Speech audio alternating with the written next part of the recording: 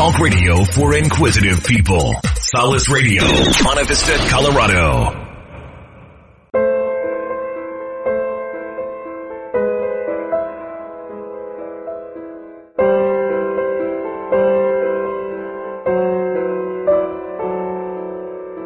You're listening to Solace Radio, Monte Vista, Colorado. If you like the programming you hear on Solace Radio, please become a partner with us and donate any amount you'd like. You can go to solaceradio.com to do that, and we'd sure appreciate it. And it helps us to reach more and more people around the world with this great message of hope. Thank you for listening to Solace Radio. Now back to our program.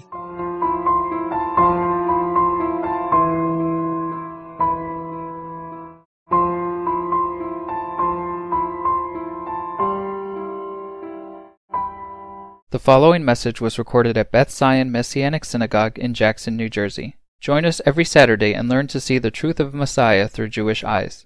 All right. In today's portion, the reference is kitetse in Hebrew, which means when you go out, and it speaks about when they would go out to war. There were some elements that are brought up in this passage, and we're going to be spending most of our time looking at some of the portions in the New Covenant, but also we're going to highlight the Haftorah portion as one of the messages of Isaiah. During this 7-week period, we've been going through the different messages of Isaiah, which are speaking as a prelude to the coming of Rosh Hashanah, Yom Kippur, and Sukkot. And as we consider this, there is always, as I said before, with every Jewish holiday, there is a prelude. There's something that prepares us for that time. What prepares us for a time of making tshuva, of returning to the Lord, is the ability for our pride to be broken, the ability for us to understand that all of the humiliations that we have suffered are not those things that define us, but that God brings these messages of comfort to his people who have suffered because of their sins. He says, I will restore you. And as we look into those passages, we will see that. But I want to bring up, because the title for today is called Abolishing Shame. Abolishing Shame. And you know, shame is a very destructive force, self-destructive force. Sometimes appropriated by ourselves, but often appropriated and encouraged by those who bring humiliation or take delight in bringing down people. And we're living in a time when people are very selfish. But how do you abolish shame? First, we have to acknowledge shame. And one of the things that we see in the portion that we read is as a follow-up to the beginning of this section where it talks about when you go to war and you see a woman who is really having lost, as a virgin, having lost the men in her life and all of that, and you want to take her as your wife. There are these special details that are brought up so that it would not be an issue of humiliation. And even when it goes into describing a man who takes a wife and in the process of that discovers that he doesn't like her, he is to go before, or she is to go before the council, and they are to, in the details, they're to show the proof of her virginity before birth, or before their marriage. And if found satisfactorily, he not only has to pay a fine to the father who has been humiliated by the idea that his wife has been playing the prostitute, and she wasn't. It was a false accusation. He is to pay a fine to the father. And this is the interesting clause. He's not allowed to ever divorce her under any circumstances after that. It's one of those very strong statements. Now, of course, if she was found to be guilty of this, it didn't go well with her. But even still, they would do a ceremony for her to show the disdain for the humiliation brought on the family. So humiliation is something that can be brought on by others, but often when it's an accusation, even a false accusation, you can't just shake it. You have that stigma that is there. People say, oh, is that the one who did? Oh, no, they didn't do that. Oh, but I heard that they did. You know, you can't get away from it anymore. It's sort of out there. And there is a weight that not only the person but everybody in that experience goes through. A sense of humiliation, of shame. But the fact of the matter is that in this portion, God is giving instructions to the people about how to treat people in a way that does not bring humiliation and shame. He purposely goes through all of the details of what goes on so that that will be something removed from the people and how to deal with it. And in the process of looking at this, you see also that one of the ultimate humiliations would be to try to slaughter the innocent. And he gives reference at the end of this portion. This is my recap of the whole portion. At the end of the portion, he says, remember Amalek. Do not forget what he did when Israel came out of Egypt. He didn't go against them as an army. He went on the back end and attacked the young ones who were straddling behind, the older ones who were straddling behind. And it was with this that God said, do not forget. He said, remember, don't forget. Remember, don't forget what they did and what happened. And it was one of those rare cases where he said they will never come into the temple area when there would be a temple. However, with other nations, he showed that there was a time period, certain amount of generations. But in the process of that time, things are worked out. Now, I'm not going to go into a lot of detail with that, but I mention it just to say that in this whole section, there is care that God gives to understanding those who are humiliated. In the portion we read in Devarim, in chapter 24, we saw what happens with your fields. As you're prospering and as things are going well, you have your fields, and it says that if you forgot a sheaf of grain in the field, just leave it. Don't go back and go over it again. Don't go back over the grapevines again. Don't go back over the olive trees again. Leave it for those who are the orphans, the widows, and the foreigners. There is a provision because, if you're an orphan or a foreigner or a widow and didn't have sustenance or means, it can be a humiliating thing to have to ask for help. But what he provided was an attitude in the hearts of the people to always provide for everyone in need, even those who are suffering lack, and provided in a way that allows them to feel the sense of self-worth as they go out and pull in those sheaves themselves. They go out and gather the grapes. They go out and gather the olives. There's something of the industry that is there that gives them a sense of self-worth so that they don't walk around feeling like it's all a handout and that they are humiliated. When you live in that state, and when we see also, even statistically, you can see that in situations where families come up under welfare was always meant to be a safety net for a period of time. But you'll find generations of people moving and never coming out of that. What happens is not just simply that their needs are met, but needs being met are not enough to satisfy that awkwardness of shame that is there when we can't feel like we're producing what we need to be doing for ourselves and in our lives. And so there was always this provision that God made for people to be able to have the things that they needed, the way to help them to stand up on their own. And there was always the care not to humiliate. He said, remember, and interestingly, you think about what Amalek did in bringing a terrible attack against the innocent lives. It was the end of chapter 25. But he also said right before that, in reference to Egypt, trying to think where that was. Anyway, in that chapter, he references Egypt and says, remember how you deal with strangers because you were strangers in Egypt.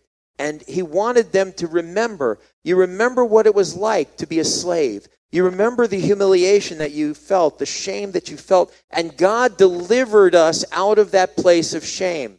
And you see, here is the wonder of shame. It can be destructive. It can be a debilitation that is worse than a physical infirmity. because it's in the core of who you are. And yet, God always makes provision to address the shame of our youth, to address the place of abandonment or the place where we feel like we have somehow fallen short of the glory of God, where we don't feel worthy. And the fact is that in reality, by our actions, we're not worthy. But God, in his love and his infinite mercy, opens up to us a way to abolish shame. And how did he do that? Well, we read in the passage in Matthew when he tells them to take his yoke upon them and learn of him. Now, why isn't this coming up? Give me 1 second. I'll bring it back up again. In Matthew chapter 11, as we look at that verse at the end, he says, "Come to me, all you who are struggling and burdened, and I will give you rest." That struggling and burdened is the result of not just having physical tiredness over working too hard. That struggling, that restlessness, that burden, that weight of guilt, that weight of shame is such that it keeps us bound in a way that nothing seems to be able to relieve it. And yet God says that if you yoke with me, and a yoke was what they used to take two oxen together to make them work with double power to be able to move through plowing the fields and things of that nature. But in essence, what Yeshua was saying was, you wouldn't take two different animals of different strength to plow together because there would be a mix of strength. It would be a problem. And yet, God looks at us and says, "Take my yoke upon you, learn of me." In a sense, as we yoke ourselves to him and look at the way that he lived his life and what he is calling us to do, he is taking the weight of the burden.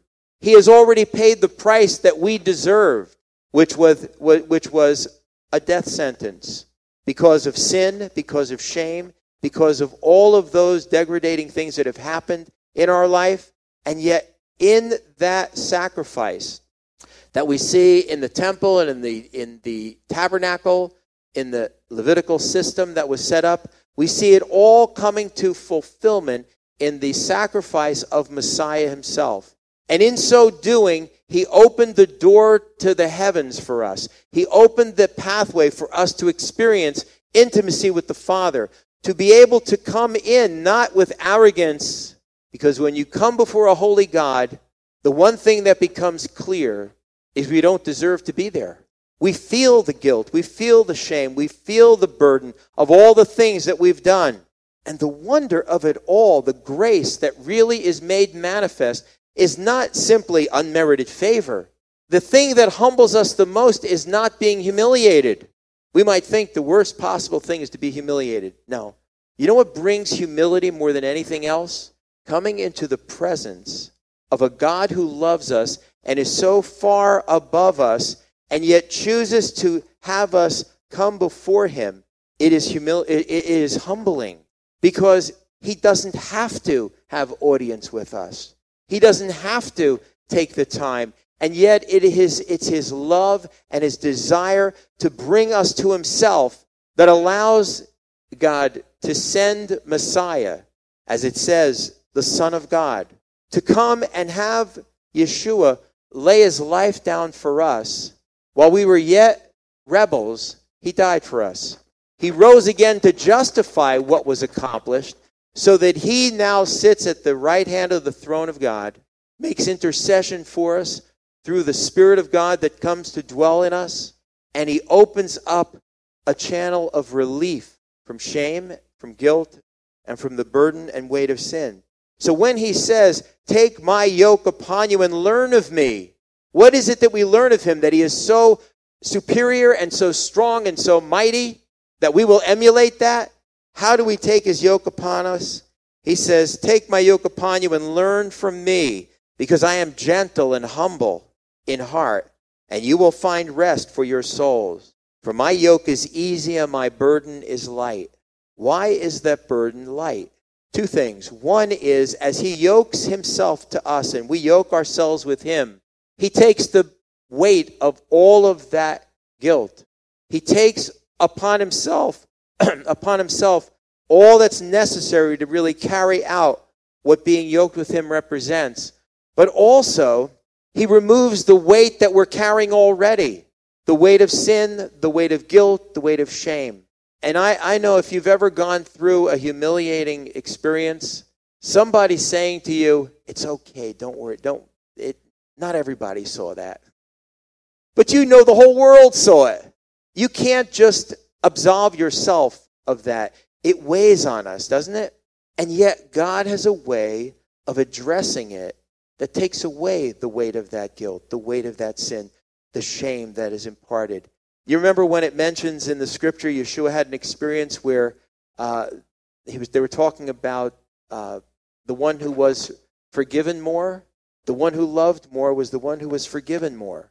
Why was that? The one didn't feel like what they did was so bad. They didn't appreciate the value of what it was to be forgiven.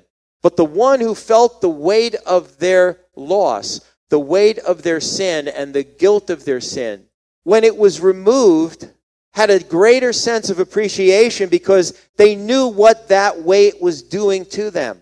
And when it was lifted, their burden was taken away. And they were yoked with Messiah. They became one with him. And what was sadness became joy. What was sorrow became healing. And it's a wonderful thing that God was conveying through all of this. It says in Psalm 51, a broken and a contrite heart, O God, you will not despise. And so often there is that brokenness that accompanies the blessing of God. And sometimes, for whatever reason it is, I always wonder when you see about these people who give their testimony and said, I was worth $37 million. And I knew I was doing everything wrong. And then I lost half of it. And I continued. And I thought, could he have stopped at maybe $5 million and then given a little bit to the building fund? No, they said, you always hear the same thing. And then I lost it all, right? They lost it all. And then they realized that they couldn't do it themselves. They really needed the Lord. Now, you would like it that they figured it out while they had a little bit of a cushion. But see, sometimes that cushion is enough to fool you into thinking, I can get it all back. And all you're doing is straining with everything you have to make it work. And then you find in that moment, as they've lost it all, they discovered an all that they didn't know existed. They discovered a God who said, I don't care about your resume. I don't care about what you've accomplished. I want you. Now you're finally in a place where we can talk. And you have an ear to hear now. That's the reason why it always gets to the bottom. You know, whether you have millions of dollars or whether you have hundreds of dollars, where you have nothing, it's amazing how people, even who are poor with nothing, will still stand against God and think they can still do it themselves.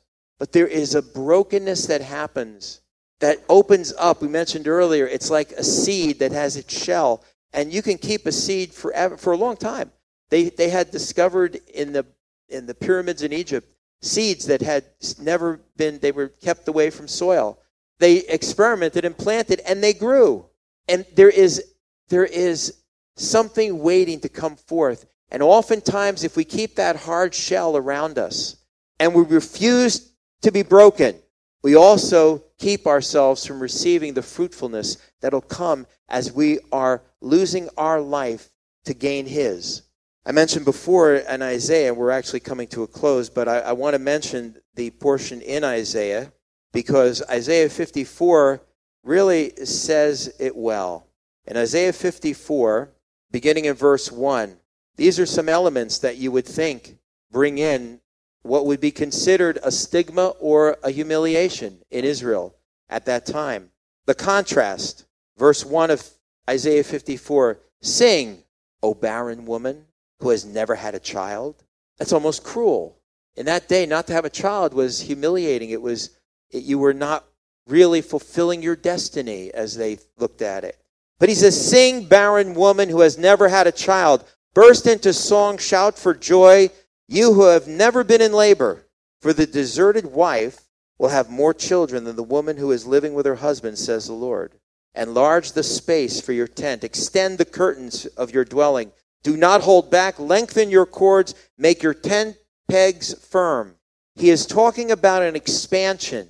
A person who is in sorrow over not having produced life, feeling like their life is worthless. He's describing Israel in her day and her rebellion, not bearing fruit, not feeling the joy, not having the experiences that were meant to be, that were a part of their destiny. They felt the humiliation of not feeling that, of not experiencing it, the shame of not accomplishing what they thought was a part of their destiny. And in the process of all of this, God speaks words of comfort and says, you will bear more children. You will bear more fruit. You will enlarge the space of your tents. For you will spread out to the right and the left. Your descendants will possess the nations and inhabit the desolated cities. We look at desolated cities and we can say, all I feel is desolation. All I feel is ruin. We could look at pictures of Texas right now, underwater and buildings and houses gone, submerged under a watery grave for those homes. And yet we do know that in time, people will work to rebuild and to restore those things. Well, in this case, it's the same kind of devastation. When you see devastation all around you and you don't experience the assistance that you feel you need, you feel the weight of it again. You wonder, why did this happen? Did I deserve it? Did I do something wrong? We try to figure it out. That's not what God wants us to do. He wants us to draw near to Him. And God is the one who, as we humble ourselves before Him, will open up the windows of heaven. He will pour out a blessing that there will not be room enough to contain. He says to them, you will inhabit the desolated cities. Now, He's not saying you will be desolate and inhabit the desolated cities that will stay desolate. He's telling them you'll inhabit desolated cities because they will be transformed by the work of God's compassion and His love and His comfort. These are the passages of Isaiah that we read leading up to Rosh Hashanah and Yom Kippur, getting our hearts ready to understand the comfort that God wants to provide for all of us, no matter what we feel we've lost. He wants to restore us. This is God's heart. He says, don't be afraid, for you won't be ashamed. Don't be afraid, for you won't be ashamed. Don't be afraid. Afraid and ashamed. Oftentimes, shame carries with it a fear of exposure, a fear that others will find out, a fear that humiliation will become even greater. But He says, don't be afraid. Many times when He says, don't be afraid, He says, don't be afraid, for I am with you. Don't be afraid, for I'll be with you. Don't be afraid, I will restore you. God's heart. The reason we are told not to be afraid is to identify first that we are afraid. Because sometimes when we're afraid, we don't want to admit we're afraid. We'll say, don't be afraid. Who's afraid? I'm not afraid. You afraid? I think of that time with Joshua where he says, fear not, do not be dismayed, for the Lord your God is with you wherever you go. How did he know he was afraid? Joshua probably didn't even fully accept that he was afraid. But in admitting and acknowledging that we are fearful, God can say, don't be afraid because I'm here. Don't be afraid because you're not alone. Don't be afraid, for you won't be ashamed. Don't be discouraged, for you won't be disgraced. You will forget the shame of your youth. No longer remember the dishonor of being widowed. For your husband is your maker. Adonai Tzevaot, the Lord of hosts, is his name. The Holy One of Israel is your Redeemer. He will be called the God of all the earth. For Hashem called you back like a wife abandoned and grief-stricken. A wife married in her youth cannot be rejected, says the Lord. Briefly, I abandoned you, but with great compassion, I am taking you back. It wasn't God who abandoned Israel. It was Israel who abandoned God. But the wonder of God's comfort is this. All we, like sheep, have gone astray. Just a chapter back from this. All we, like sheep, have gone astray. We've gone after our own ways, and the Lord has laid on him, Messiah, the iniquity of us all. God made provision for us. And that's why he can say, don't worry. Briefly, I abandoned you. But why did he abandon her? You say, well, how could God abandon us?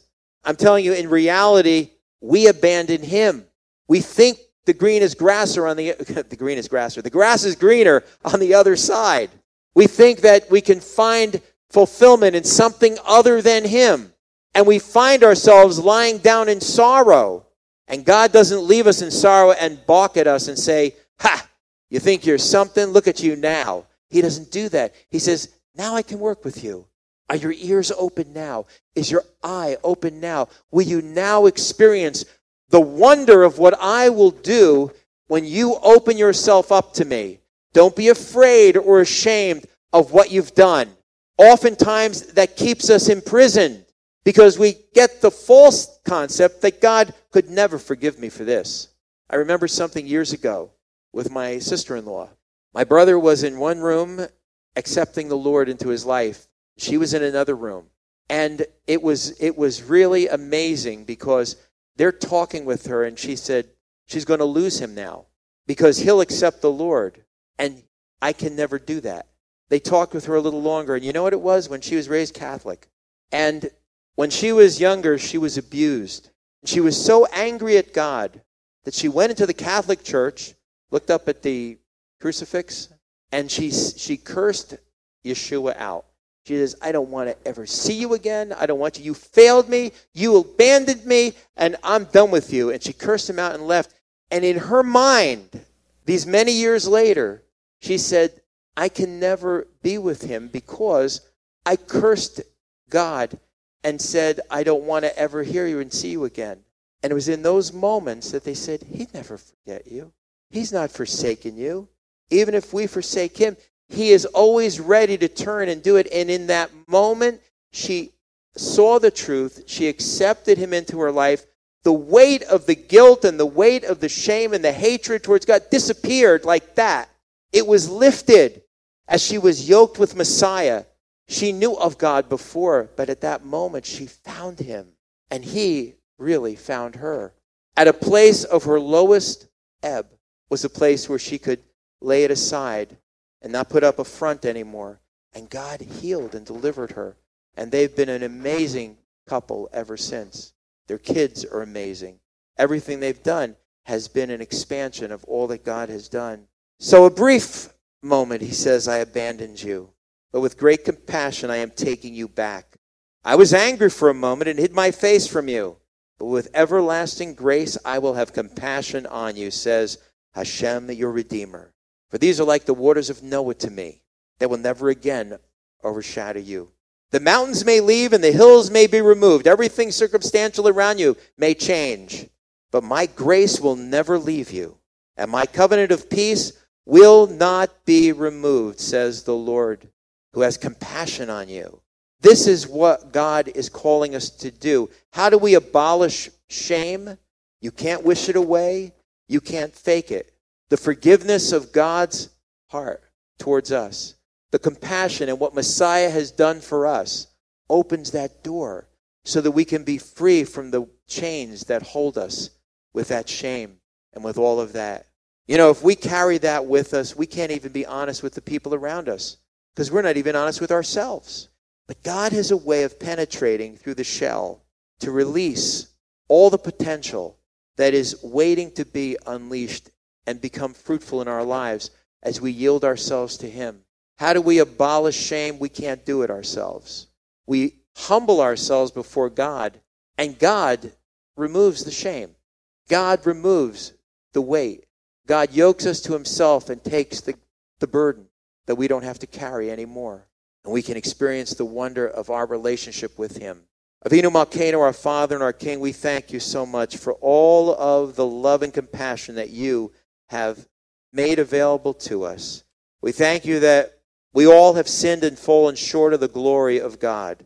And yet in your compassion and in your amazing love, you made provision for us to be set free from the shame and all that it contains and all that it brings, from the weight and the gravity of sin and from all that it causes us to suffer and those who suffer as a result as well.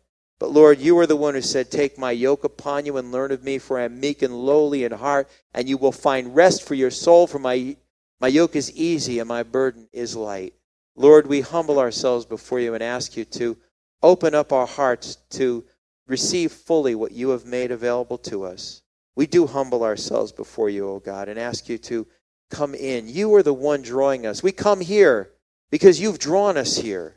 We've come because you have a message to us, and you want to speak it to our hearts.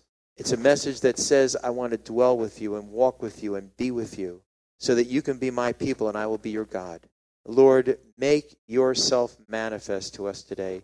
You know, if there's anyone here who's never asked the Messiah into your life, that's the beginning.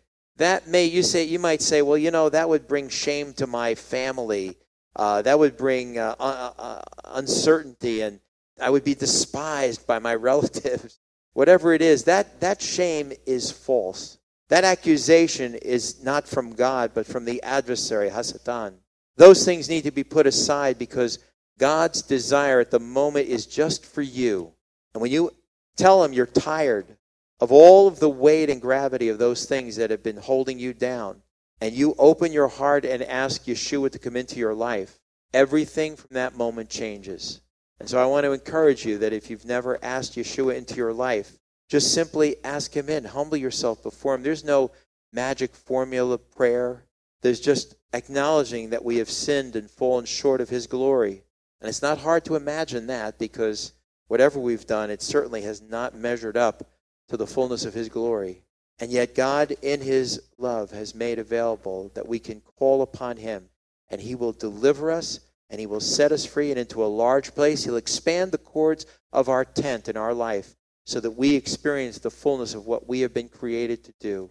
So I'm going to ask you, when people are up here praying, for you to come forward too at that time and just pray with someone. And you can ask the Lord into your life. Maybe there's someone here who has asked the Lord into your life and you feel the weight of new burdens that have come upon you, and you think that that somehow God could never forgive you now because you knew before and look at what you've done. God is waiting always for us to return. Israel sinned and went into captivity. It's been 2,000 years, and he's restored us back to the land, and he's begun to bring in an awareness and a hunger to know the God of Israel. And this is something new that has happened. And when people are finding their Messiah, and we are so excited to be a part of that. Lord, we ask you to touch each one and set the captives free by the power of your Spirit through Yeshua our Messiah. Everyone agreed by saying amen.